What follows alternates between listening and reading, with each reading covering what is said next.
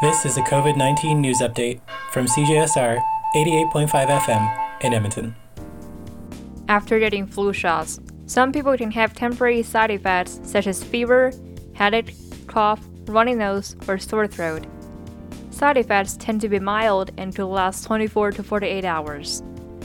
If you have side effects that are the same as COVID-19 symptoms, Alberta Health Services states that you must stay at home and isolate even if you think they're from the vaccine. If the side effects go away within 48 hours, you don't have to continue to isolate and you can return to normal activities. For CJSR, I'm Sophia Young.